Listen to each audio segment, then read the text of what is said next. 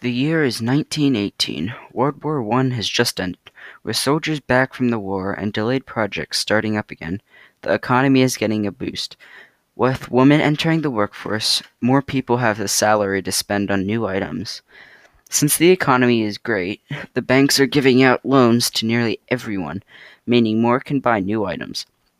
This is causing companies to become rich, and the average American is making good money as well. With most new items already bought, Americans turned to investing. Because everyone is investing, investors can easily make money on stocks. Some people took out loans from the banks to buy even more stocks, while the banks took a small amount of cash from everyone's bank accounts to invest as well, and no one noticed. By 1929, America's wealth has doubled.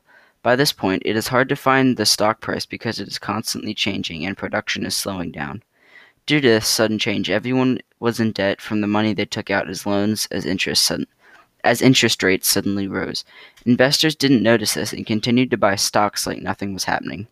On October 24th, 1929, the Great Depression began when stock prices dropped significantly. When the market opened, nearly everyone was selling every last one of their stocks, which was a total of 12.9 million shares.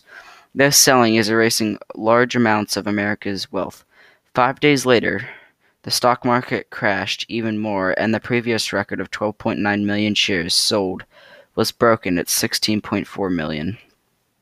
The market lost $14 billion in one day, making some shares worthless.